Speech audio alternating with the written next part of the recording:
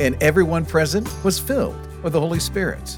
That's our theme verse from the book of Acts chapter 2, verse 4 for this week's Sunday Message podcast.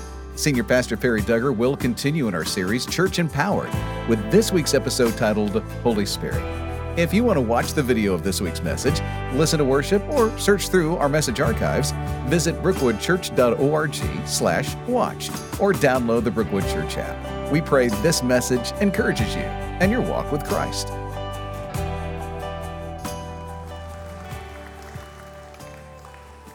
That's what we need, isn't it? For the Spirit of God to breathe on our church. That doesn't mean on this building. It means on each of us individually who make up the church. Today we continue our survey of Acts, which I have called Church Empowered. And today's message is entitled Holy Spirit.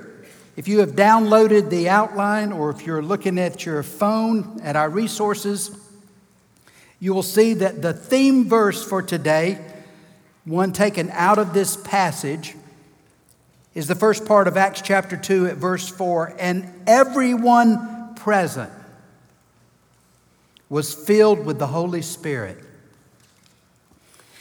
Now, if you were here last week and you've read the chapter, I urge you to please read Acts because I can't deal exhaustively with all these passages. Some of them I won't touch at all, just for time's sake.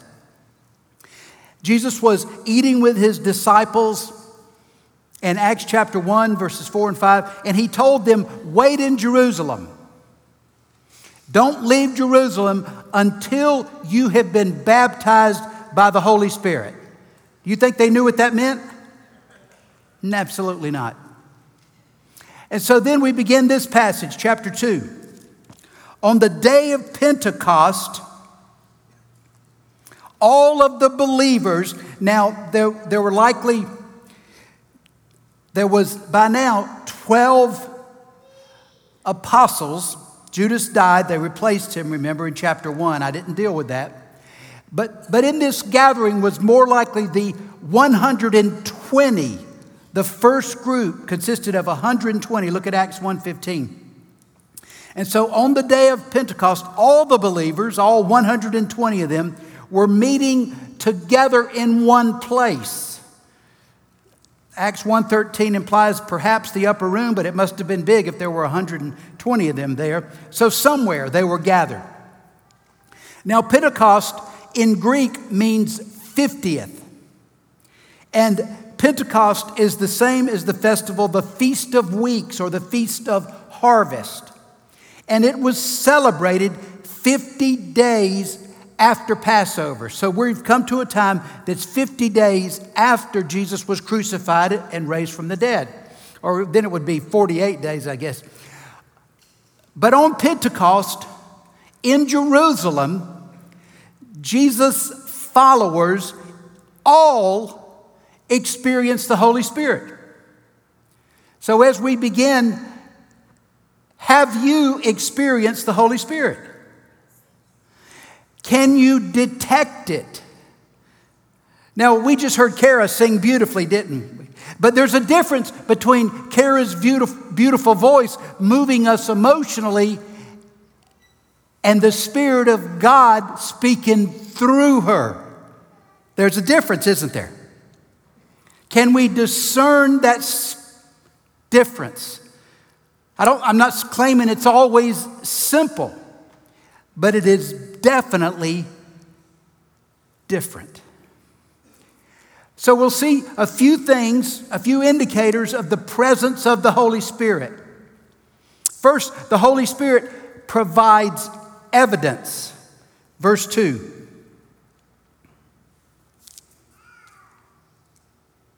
Suddenly, so there was a sense of surprise. There was a sound from heaven.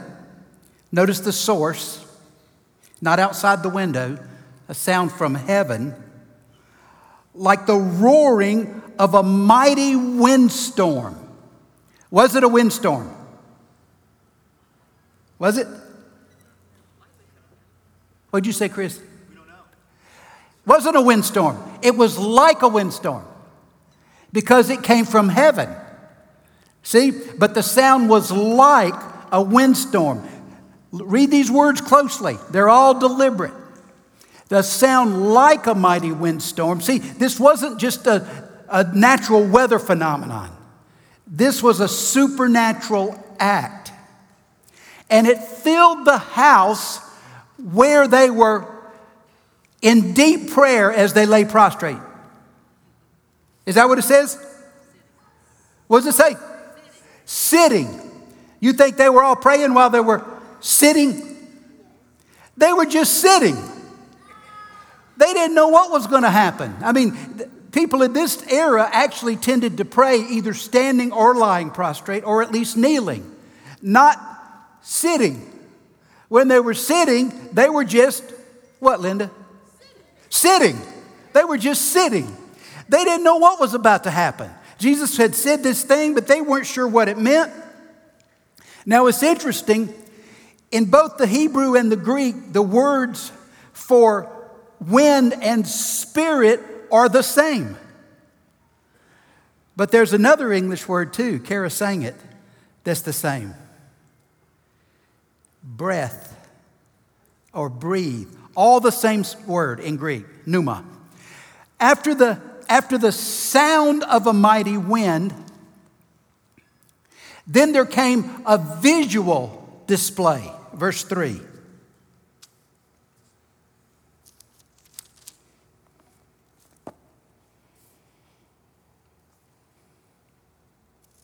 Then what looked like flames or tongues of fire. Was it flames, Chris? It looked like it. It looked like come up here on stage. I need your help. Then what looked like flames or tongues of fire appeared. Were they literal flames? No. If a literal flame touched your head, what happens to your hair? What happens to it, Lloyd? Burnt, singed, zit, and settled on each of them. Did it just hover in the room? What did it do? You think it was individual? You think it was personal? That's exactly what it was. Everyone present received the Holy Spirit individually, personally. Now, let me give you a little explanation. You know, we've used these logos for the series. And what's our logo? You've seen it? A dove with some flames. Well, at Jesus' baptism, the Spirit descended in bodily form like what?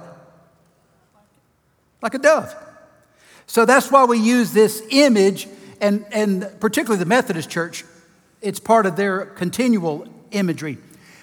But others do as well. But why we use a dove in flames is to symbolize what the Spirit looked like when it showed himself tangibly, where people could see. So that's why we use that symbol. Now, the baptism of the Spirit, again, Acts 1:5, Jesus told them it was the baptism of the Spirit. Wait on the baptism. Joined all of them into one spiritual body. The body of Christ.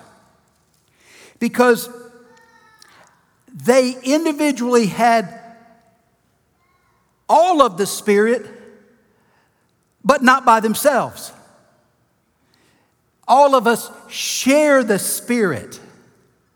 And see, the fact that we share the Spirit makes us more like each other than having the same background, having the same ethnicity, having the same skin color. We share the same Spirit of God within us, which makes unity, harmony possible when we listen to Him.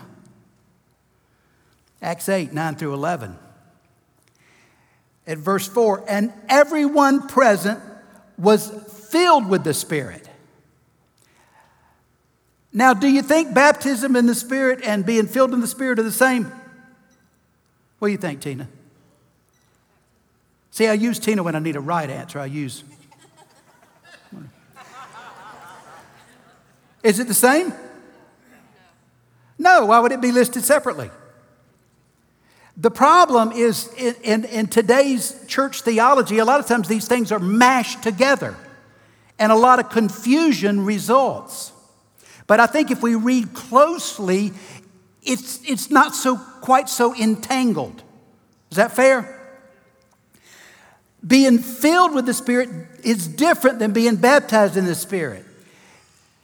Baptism, and the word baptizo in the Greek, means to make fully wet. Like if you took a sponge and immersed it, or a washcloth. But it also means wash. It also means immerse. That's what baptizo, baptize, means. The word baptize is what we call a transliteration from a Greek word. So it wasn't if it was translated, the word baptize wouldn't appear in an English translation. It would say the word immerse or the word wash. You see my point? So what was happening is that word in Greek was just made into an English word, which does lend us some confusion about how much water we should use. So,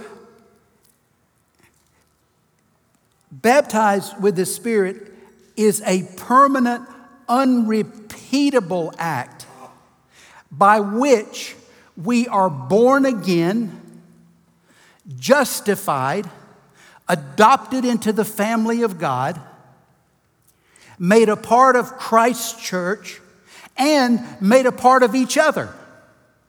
All that occurs at baptism. That's why it's essential for you to become a Christian, you must be baptized in the Spirit. A person without the baptism of the Spirit is just a good person that agrees with some religious theology. You're made in Christ only by the Spirit, not by yourself. You get that, Carla? Not by yourself. As good as you might be. Now, the Bible doesn't direct us to attempt to be baptized in the Spirit repeatedly. In fact, Jesus said, wait until you are baptized. It was passive by the Spirit. But believers are instructed to be filled with the Spirit continuously or continually. In other words, repeatedly. Baptism in the Spirit grants us the power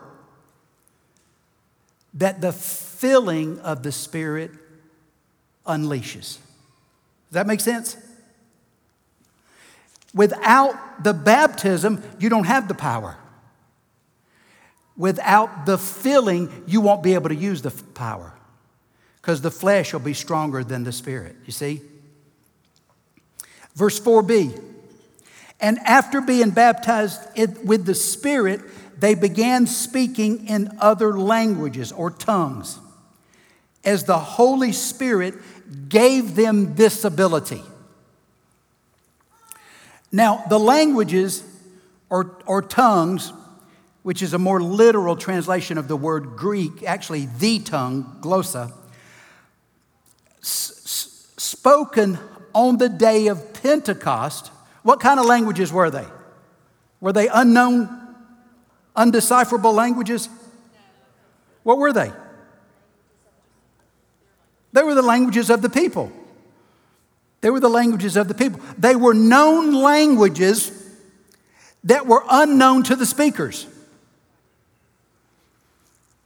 It's like me. See, when I'm speaking in English, not in this service, but in the next one, there are people who are hearing me in Spanish. Leanne calls my Spanish Spanglish. And there are also people who hear me in Portuguese, but it's because someone else is interpreting between me and them. Some of them are hearing English in one ear and their own native tongue in the other ear. Can you imagine that? With this accent. So the filling of the Spirit brings us in closer relationship with Christ. So how does that happen? How do we come into closer relationship with Christ? Well, at the very least, we repent of sin. We repent of known sin, don't we? Because sin always gets between us and Christ. But we also yield ourselves to the Spirit's leading, which means not to the world's leading, not even to our best friend's leading. And it results in greater intimacy with God, and it produces attitudes and actions such as worship. Have you noticed that some Sundays you come in here and worship just happens out of you? Have you? Who's noticed that? But other times you can't hardly get it started. You can't jump start it, can you? Because you're in here, you're worried, you're mad with someone, you were fighting out in the parking lot. You can't generate it in the Spirit. And so when we yield ourselves, though, those things, worship springs from us. We have conviction over the right issues. We're enabled to do things. It might be preach, it might be express thanks, it may be show love in ways that we in ourselves are so wounded we're unable to. Forgiveness, peace, obedience, all these characteristics. But also, spiritual gifts are given for particular situations. Ephesians 5:18 and following. So speaking in tongues was a supernatural way of inviting all and demonstrating that the church was open to all nations, all races, all languages, all cultures, all backgrounds. So have you been baptized by the Spirit? That did occur as an event. Can you remember the day? It may be that sometimes you can only remember it looking back. You know, I realized, and you've heard me say this, that I was born again as a senior in college. But I thought I was a Christian from the age of 8 years old. Went to church, did everything I was asked, been baptized, been rededicated a few times. And then something happened when I was far from God.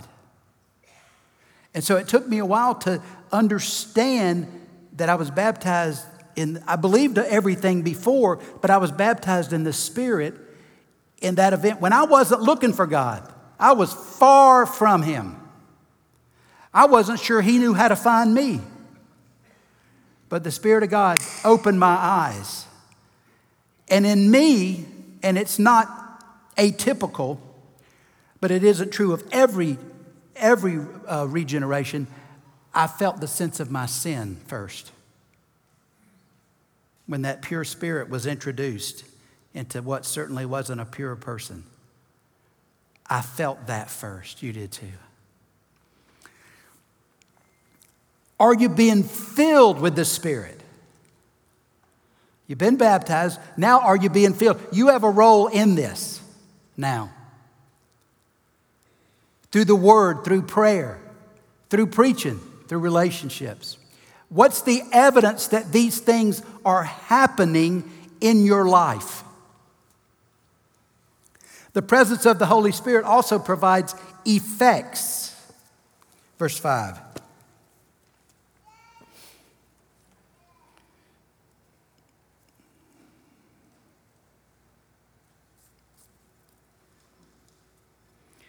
At that time, there were devout Jews from every nation. These are Jews from all the places where the Jews had been dispersed under persecution. They were spread out all over. They were living in Jerusalem because Pentecost was one of 3 major Jewish festivals or feasts. And so Hebrew males were expected to travel to Jerusalem for this pilgrimage. But wait a minute now, it says they were living there. Well, yeah, because some of them may have stayed from Passover, because they may have lived over 1,000 miles away. If they lived in Egypt, if they lived in Libya, if they lived in Italy, they were hundreds of miles away, if not over 1,000. So some perhaps even stayed there and found a place to board, essentially. So here were these Jews living in Jerusalem. And when they heard the loud noise, what was the noise?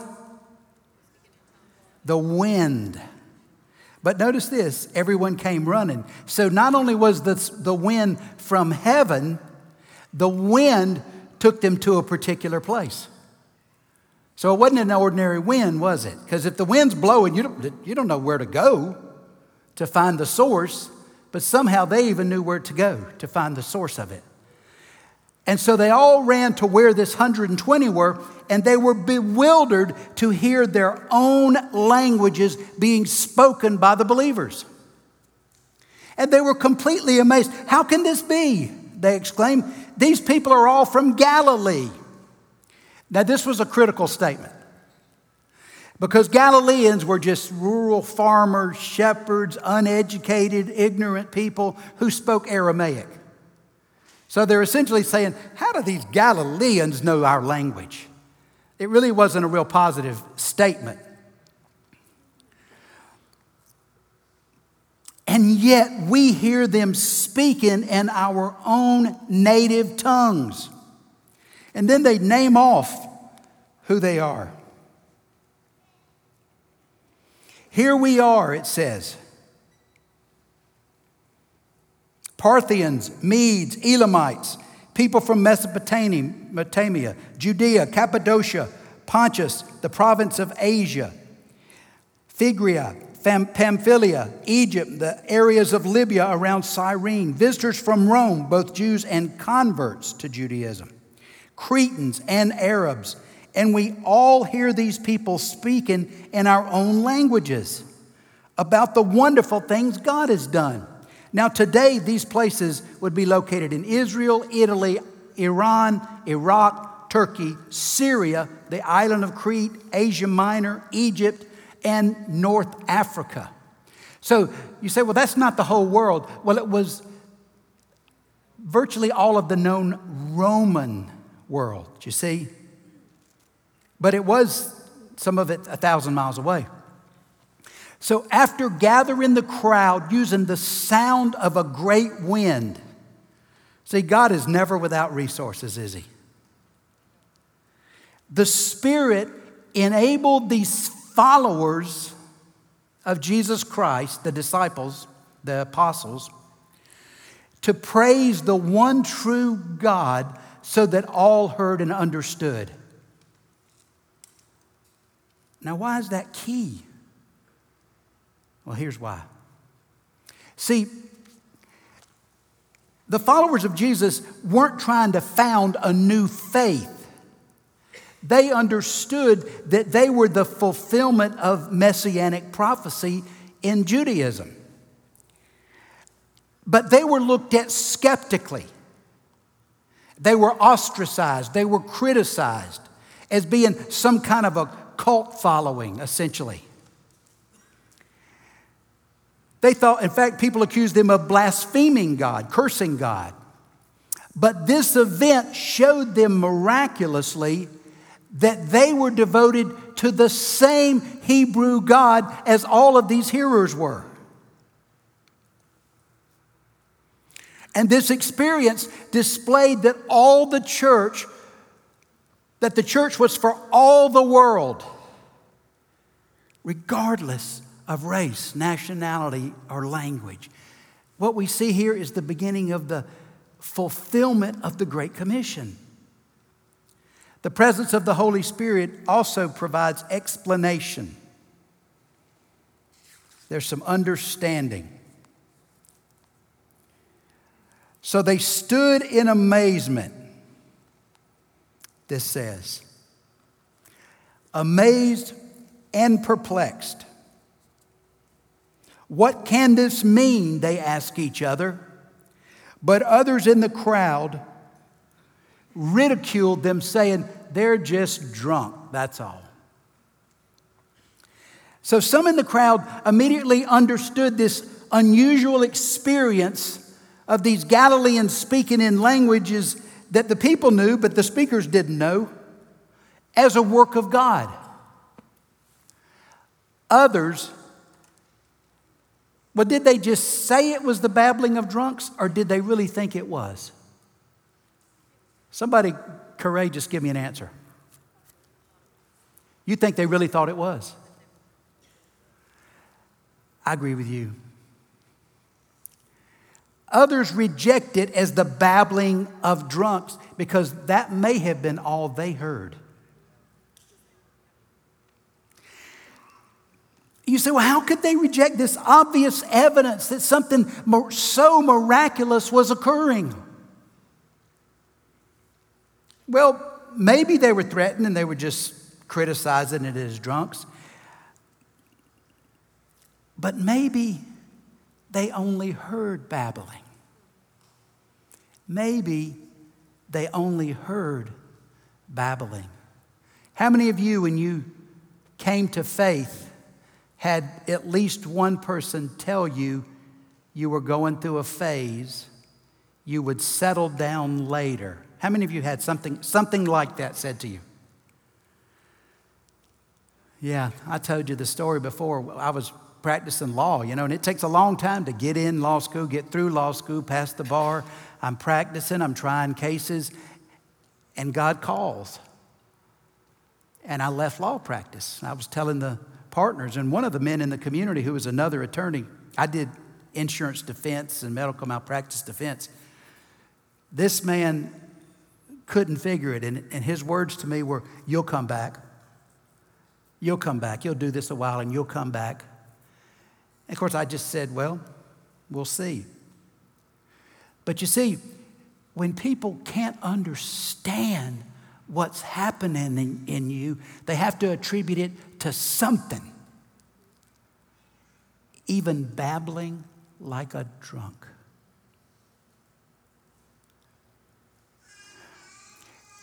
The ability, but don't ever miss this, the ability to see and hear spiritually is from the Lord. It's not from us as humans. The ability to hear, the ability to understand, the Spirit of God in us convicts us so we know. Proverbs 20:12, Matthew 13:15 and 16, John 12:39 and 40. Then Peter stepped forward with the 11 other apostles and shouted to the crowd, "Listen carefully, all of you, fellow Jews and residents of Jerusalem. Make no mistake about that. These people are not drunk, as some of you are assuming. 9 o'clock in the morning is much too early for that." Peter didn't know some of my fraternity brothers. Although usually they hadn't been to sleep yet.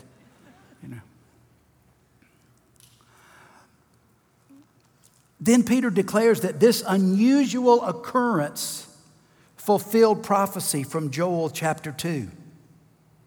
And he continues.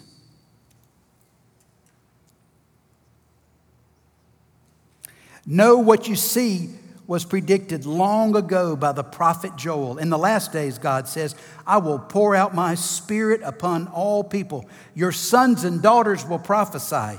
Your young men will see visions. And your old men will dream dreams." Now, Peter quoted the entire prophecy. I'm not going to, for time's sake. But he ended with this invitation at the end of this prophecy. He did quote this part that's found in the prophecy. "But everyone who calls on the name of the Lord will be saved." Then he went on to proclaim the gospel.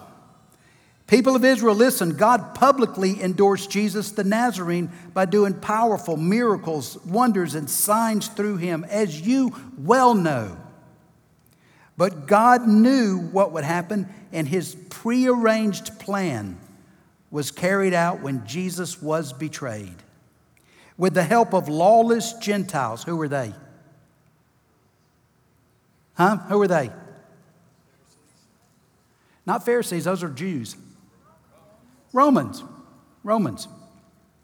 You nailed him to a cross and killed him.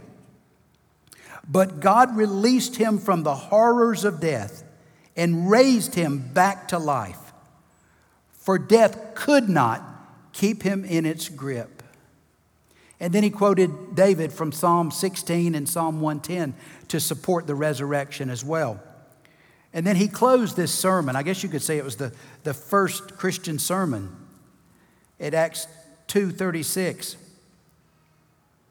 So let everyone in Israel know for certain that God has made this Jesus, whom you crucified, to be both Lord and Messiah.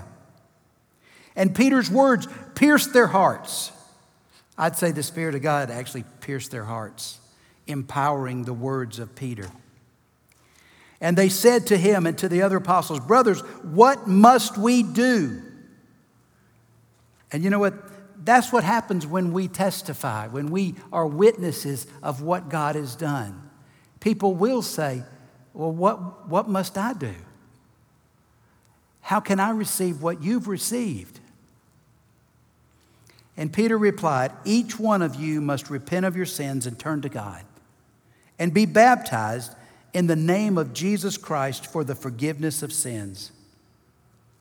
Then you will receive the gift of the Holy Spirit. And then this is very key. This promise, which is forgiveness of sins and receiving the gift of the Spirit, is to you, but also to your children and even Gentiles, all who have been called by the Lord our God. Now, this verse right here is the center, is a verse that divides denominations. Covenant theology is parked right here. But here's what I believe it's saying on its face. What you just experienced, odd as it was, unique as it is going to keep on happening. Wherever people believe, they'll be forgiven of their sins, and this same Spirit that just filled these people, that baptized them before that, will fall on you. The Spirit would continue to be given. And those who believed what Peter said were baptized and added to the church that day, about 3,000 in all. The church was birthed on that day. The presence of the Holy Spirit, here's when it's functioning, here's what it provides, and I promise you I'll fly past. The Scripture then gives a description of how the church, composed of people who are baptized and filled with the Spirit, will function, should function, and will function. Here's a model. There ought to be spiritual fellowship first. All the believers devoted themselves to the apostles' teaching, so Bible study, and to fellowship, which is spiritual relationship, not just eating covered dish, which we can't even do now, and to sharing in meals, including the Lord's Supper, and to prayer. So these things, a church is composed of saved people devoted to the Word of God, to studying the Bible, to sharing in spiritual life, engaging in the Lord's Supper, and joining together in prayer. So how many of these things are you participating in? That's just the first part of being a part of a church. Supernatural power then results. A deep sense of awe came over them all, and the apostles performed many miraculous signs and wonders. See, initially, miracles confirmed these apostles were God's messengers, but God still performs miracles in response to our prayers. He doesn't heal every time, but God still heals. God still gives gifts. The gifts are to function in the church, to fulfill what's needed at that time. And I believe this. I believe a church that pursues these spiritual practices will experience miracles. Whether it be healed, sometimes we value healing the most. But you know what the greatest miracle is? What's the greatest miracle? Salvation's the greatest miracle. Healing can happen, but you'll die again unless Christ comes first. Salvation secures your soul from now on. And if we're pursuing God, I think salvation will occur in people's lives. Selfless generosity, and all the believers met together in one place and shared everything they had. They sold their property and possessions and shared the money with those in need. Well, Perry, now you're going to make us sell everything we have? I mean, with this coronavirus, we're losing everything we have anyway. This looks like socialism. No. Socialism is compulsory, imposed by the government. This is generous, merciful kindness done at our decision to share. You know what I've been telling you for years? I'm convicted that we need to do something to meet tangible needs in this community. We've made a few overtures, a few attempts. We're starting again. We're having a number of doctors who have retired. We've been having some meetings. Mike Heppel is leading it to see, can we open a free medical clinic to meet a very tangible need in some people's lives. So pray, but you have to pray and you have to give. But I think it could meet a need for those who are struggling. Maybe they've lost their job. Maybe they're between jobs. But they have this very real need. So that's a way I think we can be merciful. Sincere relationships. It hasn't started, but there have been a number of meetings. We've met with some other folks that are engaged in this kind of ministry. And there may be some more of you physicians, nurses, physician's assistants say, I'd like to be part of that. But we're gathering some troops, but we also have to gather resources as well. They worshiped together at the temple each day, met in homes for the Lord's Supper, shared their meals with great joy and generosity, all the while praising God and enjoying the goodwill of all the people. You know, folks, when we're filled with the Spirit, you know what happens? We have harmony. We have joy. Our lives aren't marked by criticism and negativity. Our lives become marked with praise for God and generosity. So look at yourself. What flows out? What flows out? Is it praise for God? Is it generosity? Is it concern for other people? And specific results will happen. And each day, the Lord added to their fellowship those who were being saved. People came to faith, and I think people do come to faith when a church is led by the Spirit, when a church practices love for God and love for others, when a church is unconcerned about background, race, ethnicity, but we love where there is need. And we're sensitive that all people are treated alike in the family of God. So how is the Spirit's presence expressed in your life today? And what about in this church? You know, as I close, take note of the memory verse, Acts 2:38. You know, small groups are meeting, some in person, some online. Online, you can get information from the website. Join up with some people. Say, you know, I want to become part of this church as well. So review that memory verse. Also, we have spiritual practices. And spiritual practice for today that would be a good start, but continue, is if you want to be filled with the Spirit, that means that's the same as walking with God. It means sensing the Spirit speaking, yielding to His leading. So think about it as we close. In what ways have you experienced the Spirit? What have you heard? What have you given of yourself to follow? How have you yielded? And how many, I want to see hands on this, will you begin every day this week, but even beyond, asking God to help you be aware of His Spirit and to empower you to do His work. Did y'all get all that, or was that too much? How many? Come on, every day this week. But I urge you to start it as a practice. As I close, we need to either approve or disapprove the ministry plan that David explained to you. Then we had an open discussion time that a few came to. But here's what I'm asking. If you accept the ministry plan as proposed, but voting yes means you'll participate in the life of the church and generously in giving. How many of you approve the ministry plan? Raise your hands. Okay. And now you can be dismissed.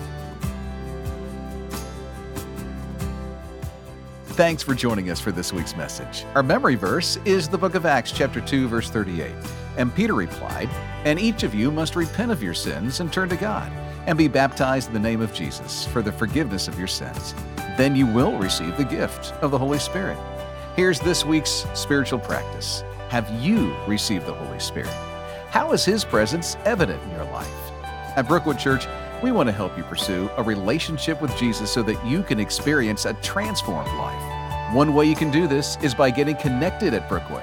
Please email us at connections@brookwoodchurch.org or call 864-688-8326 to speak to someone in our Connections team. Thank you for listening and have a great week.